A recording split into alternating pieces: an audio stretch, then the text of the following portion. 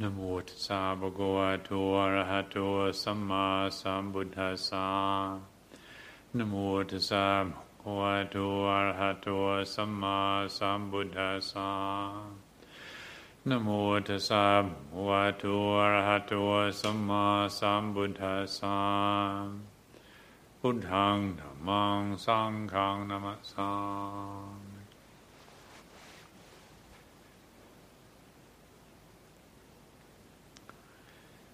Today is the full moon of the month of February, or in traditional Buddhist understanding, this is the occasion of Magha Puja, the time when we recollect the event when 1250 fully awakened beings came to visit the Buddha.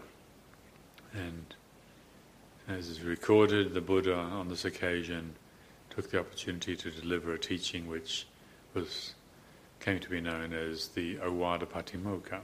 And it's a very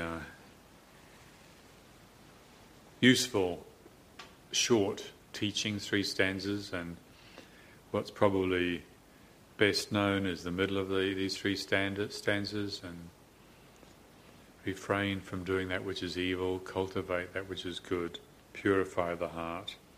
This is the teaching of the Buddhas.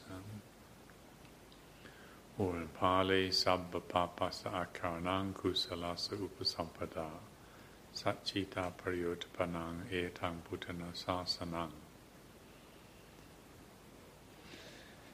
The first stanza, and the Buddha is talking about patience, and he's talking also about the realization, the possibility of realization, of complete liberation, nibbana, and later on he's talking about harmlessness. But this middle stanza, what I particularly favour or like about it is the way the stanza is presented, and the relationship to restraint and cultivation of that which is good. We all know about these things, but the way the Buddha presented it, on this occasion anyway, is the restraint comes first, and I think this is really worth contemplating. Now, we don't have the Buddha here to consult on this, but the Buddha didn't do things casually, and I don't imagine he uttered this verse just because it sounded nice in Pali, but he said it this way because there was relevance to it. And certainly in reflecting on it, we can see the first line where the Buddha gives emphasis to not doing, or akaranang, not doing that which is evil. And even the word evil is something that I think is really worth contemplating. A lot of people these days, it seems, don't like the word evil, and some people have even suggested I should stop using it when I talk about this stanza, or on many occasions when the Buddha used this term papa, or papa kamma, evil kamma. Here is sabba papasa, the not doing of evil. Sabba is all, the akaranang, not doing of that which is evil. And the way the Buddha gives emphasis to this. One of the things that strikes me in contemplating this formulation of the stanza and the place of evil is, if we don't recognize that which is evil, then how are we going to protect ourselves from it? The difficulty, it seems to me, that people have with contemplating evil is the way we make a self out of everything. And of course we don't like to think that I am evil. But the Buddha is not talking about evil as being a self. And the Buddha, as you all know, talked about impulses, intentions, evil impulses. And we've got wholesome impulses like We've got good impulses, like the impulse to selflessness, the impulse to generosity, the impulse to goodness. And we're very happy to talk about that as, oh, that's very good, or that's goodness, and that's beautiful. And why can't we talk about that which is not beautiful, that which is bad, and that which is evil? And I suspect it's something to do with this making a self out of everything, and the concern that labelling or concretizing somebody as evil. Well, the Buddha didn't have any problem of talking about that person as a fool or that as a bad person. And of course the Buddha knew that ultimately there's no such thing as a person. But when a person is identified with an evil impulse, then they become a bad person. Now that doesn't mean to say that we hate them. There is this idea in some religious teachings that you can hate evil but not hate the evildoer. And that sounds to me like people who think too much talking.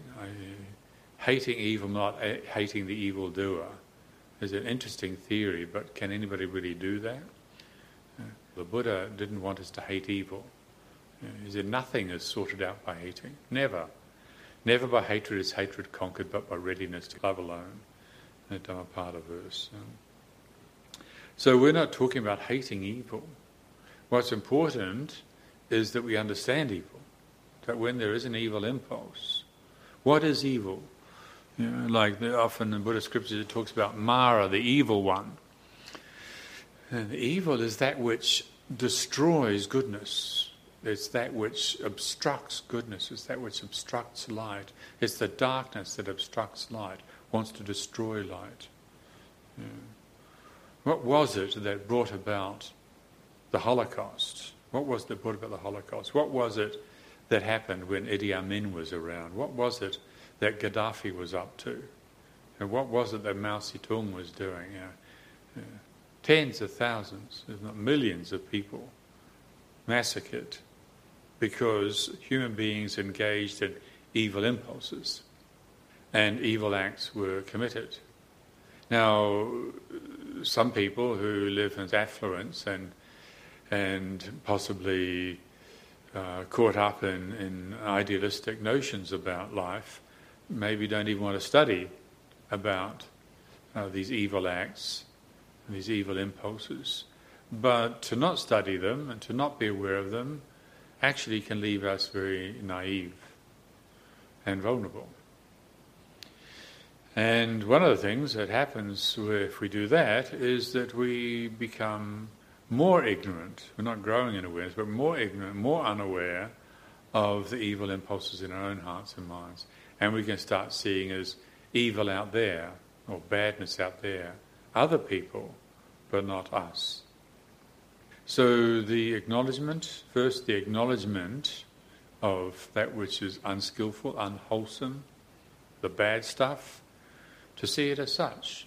Like we don't have any problems with identifying cyanide as poison. Cyanide is poison. But we don't hate cyanide. On the mental realm, the impulse to kill is like cyanide. It's poison. It's bad stuff. It destroys goodness. Somebody can be doing all sorts of good things, and like Devadatta, he had all sorts of good things going for him, but he was taken over by evil impulses. He wanted to be in charge of the Sangha. That power-hungry impulse took over his heart and mind, and then he started doing evil acts as a result. And then the goodness was destroyed. So in Buddhism we talk about Mara, the evil one, as that which destroys goodness. And so recognizing it is a way of protecting ourselves from it, taking us over, and also protects us from projecting it out into others. The access of evil, they are evil, as if we don't have evil impulses within ourselves. So the instruction, the encouragement from the Buddha is not to hate evil, but to understand those impulses that if followed, destroy goodness. Yeah. And then also the other aspect of that is the ability to restrain ourselves, to not follow these impulses. So this is, as far as I'm concerned, this occasion of the 1250 Arahants coming to see the Buddha. They didn't need teaching, but this is like a celebratory declaration of this is the training, this is the path that the Buddha gave on this occasion. And thankfully it was preserved, and reverberations of that event 2,600 and something years ago are still with us today. And starting off with this, learning how to recognise that which is unwholesome, that which is those acts that are unskillful, that which is bad within us, and then cultivating the ability to say no to it. It's like on a practical level, we can see it in everyday life, that, like if you're redecorating a house or repainting a house, you don't just go and slap the paint on. You can spend a lot of money on buying nice new paint, but if you don't clean out that which is old or that which is rotten first, then the new paint's not going to stick. Or the image that Ajahn Chah used to give, which was, if you're going to dye cloth, first you've got to wash the cloth. You've got to have clean cloth. And if the cloth is soiled or dirty in some way, you can put all this effort into dyeing it, but then the first time you wash it or first time it rains, and all the dye disappears. Because the dye chemical doesn't actually stick, doesn't take to the cloth. For that reaction to take place, for the chemical to take to the cloth, for the cloth to really absorb and benefit, you've got to first clean it. And so it is with the heart. First we've got to remove that which is bad, recognise that which is unwholesome, and exercise restraint with regards to it. So the not doing of that which is bad. Yeah. I was talking to somebody recently who's spent a lot of time studying, training, and child development, and we were discussing the stages of development that children go through, and one of the things is what's known generally as the terrible twos, where children just say no to everything. And I was discussing this with regards to spiritual development and the importance of being able to say no first so we can say yes later on. And this person was agreeing absolutely that, for instance, if children grow up and are going through this stage of exercising this ability to say no, this is not okay with me. That if at that stage of development the parents shame the child or don't let the child go through that, humiliate the child and punish the child for exercising this ability to say no, it's well understood, and sadly it is the case, that children grow up into often being adults who don't have a decent sense of boundaries. They tend to possibly can manifest as tending to merge with other people and situations, or it could also lead to places where people don't know how to say yes in a responsible way, which, for instance, could lead to all sorts of addictions. There's another expression of the consequence of not going through this in a suitable, okay, good enough way, in the realm of relationships, where people grow up and they're just too scared to come out of themselves and meet anybody else. Learning how to say no, which was a stage of development, is a stage of development for children, didn't happen in a good enough way, and so the person grows up, in fact, damaged. Now in the spiritual life, similarly it's the case that if we don't grow up in a good enough way, if we don't get the training properly, then we can be busy putting all sorts of effort into our practice and thinking that we're getting spiritual when in fact we're getting more vulnerable. was talking to somebody the other day, and they mentioned to me how they didn't like the way that we presented the 5 precepts with, I undertake the training to refrain from killing living beings, I undertake the training to refrain from taking that which is not given, and so on. This undertaking the training to refrain, this person was saying, well, I prefer to recite the precepts as I undertake the training to protect all living beings. And I thought about that, and I thought, well, that sounds very nice. That is very nice, I undertake the training to protect all living beings. But that's not the same thing as I undertake the training to recognise and inhibit that within me which wants to harm all living beings. And there is, I suspect, a development in some areas of society where there's like a positivity, just wanting to be nice about everything. And some things in life are not nice. Mostly death is not nice. Mostly sickness is not nice. Just focusing on nice is not the same thing as getting spiritual, at least not as far as the Buddha was concerned. This is not the path of purification. This is not cultivating the way. Yes, undertaking the training to protect all living beings, that's kusalasa upasampada, that's cultivating that which is good, which indeed is to be encouraged. But it's also to be encouraged and to be recognised the place of restraining that which is not good within ourselves.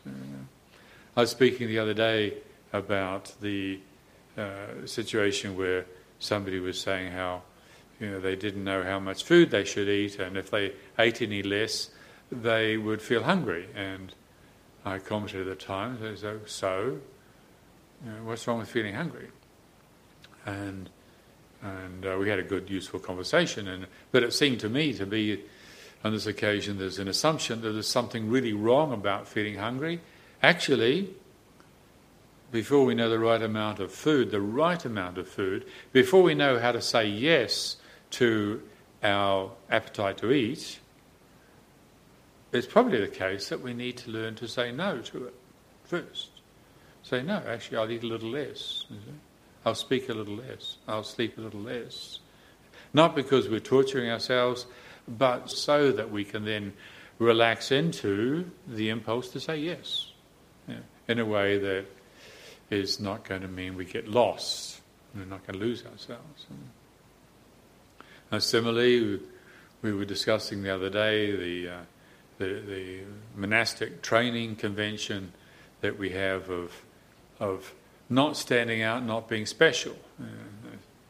Now, of course, all of us are different. All of us, it's true to some degree that we all have a unique configuration that we're engaged with here. But the impulse, the tendency to promote ourselves as being unique, to express ourselves as being different, where is that coming from? All deluded egos think they're special. That's what makes us all the same. We all think we're special. We do. I do. I think I'm special. I suffer more than Ajahn Punya does. We all think that we're special. So the important part of the training is first we learn to say no to our impulses to do things differently. Basic monastic training. You wear your robes the same as you wear. Well, I want to wear my robes a little bit different. And I remember there was an incident way back where some of you heard of Jack Cornfield, who was a monk with Ajahn Chah for a period of time, and Jack was relating how he had a dream one night where he wanted to tie-dye his jiwon. He wanted to have a rainbow-coloured jiwon. He didn't want to have one of the kind of brown, boring, or he wanted something really, really hippie, really beautiful.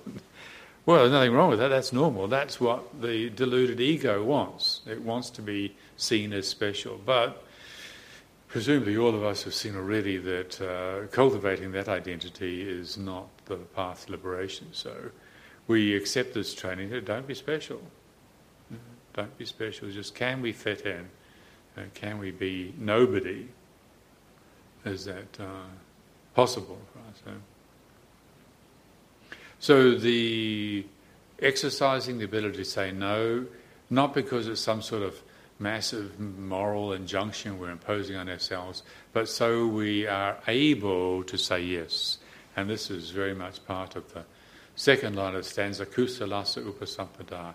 Getting in touch with the ability to feel, the ability to do good, to the ability to engage in that which is good, to feel confident about doing that which is good, even if it's difficult. If it's good, to have confidence, to have daring to do it. Maybe before we have that strength to engage in that which is wholesome and good, we need to put more effort into restraining that which is not good, inhibiting that. So appreciating that principle.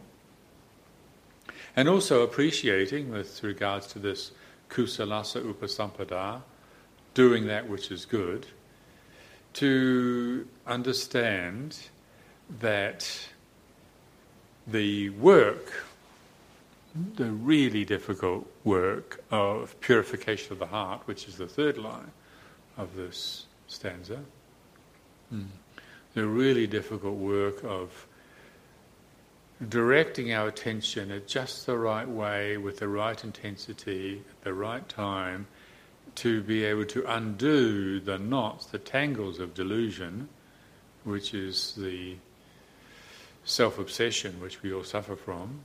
To do this difficult work, we need a huge storehouse of goodness. We need to feel confident in our ability to do good. Somebody was telling me the other day how hard they were trying to confront the darkness within them, that these unwholesome impulses, this shadowy stuff, and these obstructions. I forget the word that he was using actually, but something to, I'm really trying to confront the obstructions and in my practice. And here we are on retreat, this winter retreat time. It's a precious opportunity, and absolutely, there is a time to really face eye to eye those things that are trying to obstruct us in our efforts to realise liberation.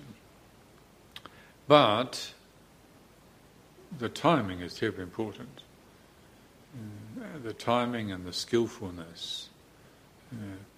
That if we haven't prepared ourselves with enough goodness, if we don't have enough authentic, natural well-being, if we don't feel good about ourselves, if we don't feel good about life,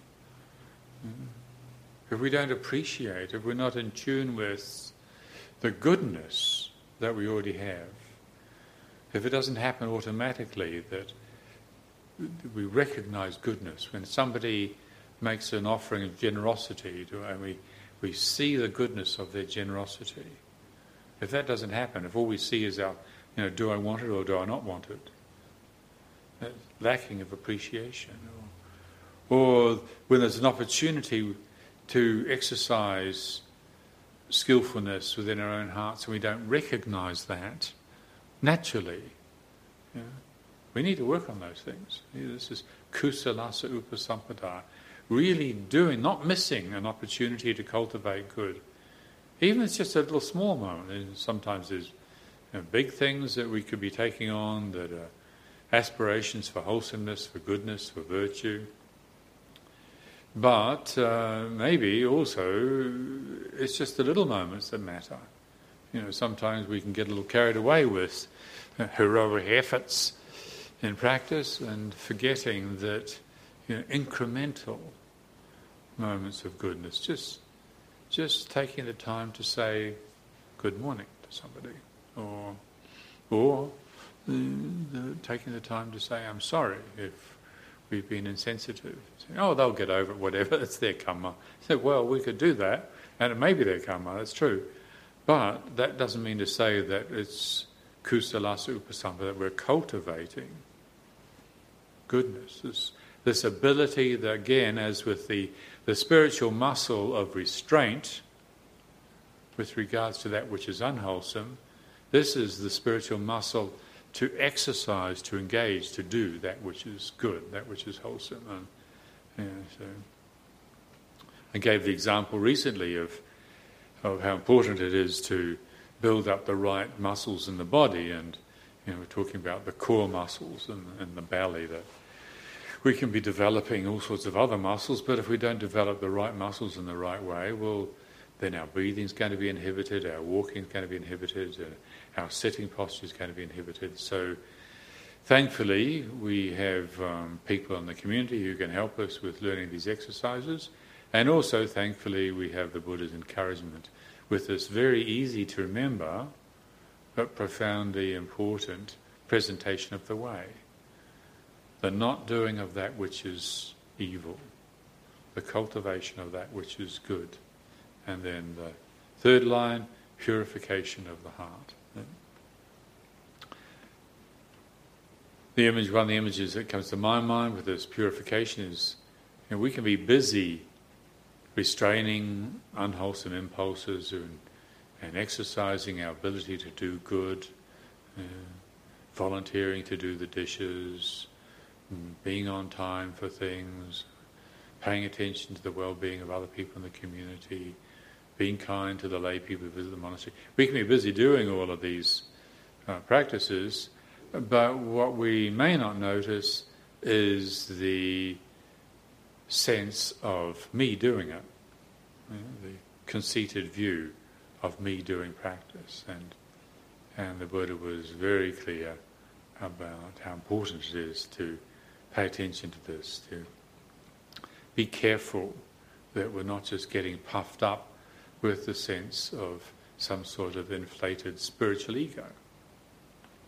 We're so busy being good that we become offensive.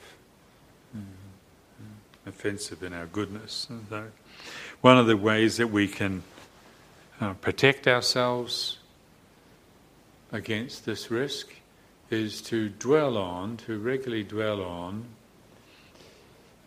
how indebted we are to others, to cultivate humility. Now, we're not talking about some sort of slimy, synthetic humility, thoroughly unattractive, but genuine humility that acknowledges our indebtedness to others, that we can't do it on our own. For the first 10, 15 years of our life, if we didn't have somebody looking after us, there's a good chance we wouldn't have survived.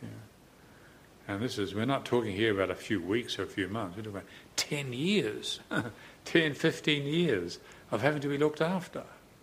That's a lot of effort, that's a lot of care, that's a lot of attention from our parents and our teachers, people who educated us, and even now also, a lot of things. How often do we turn to medicine? Even just for a headache. You've got some sort of bacterial infection.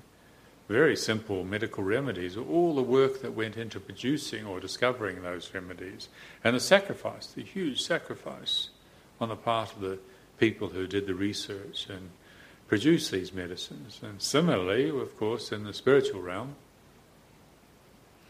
the huge sacrifice and the effort that those teachers who have maintained these teachings and have chosen to share them with us, to dwell on this, to really make much of it, to bow down to our teachers, to remember how indebted we are to our parents and to our teachers, is one way of nurturing a sense of humility. And then also another aspect of this is to reflect on how able are we to ask for help when we need it. This is not a thing that blokes are very good at. Even just on a everyday thing like driving around in town and refusing to ask somebody directions. There's evidence that blokes just don't do it. I can sort it out. Well, that assertive, daring spirit, of course, is very important, And if the Buddha and the great teachers didn't have that daring spirit, then they probably wouldn't have realised the Dhamma. But they didn't just have that daring spirit. Thankfully, they also had the humility, which meant that when they did need help, they could ask for it. And so when we come across that example in others, to make that conscious, to appreciate the beauty of humility, and to contemplate for ourselves, do I have that ability? If I need help, can I go to somebody and say, I need help? Can I ask for what I need?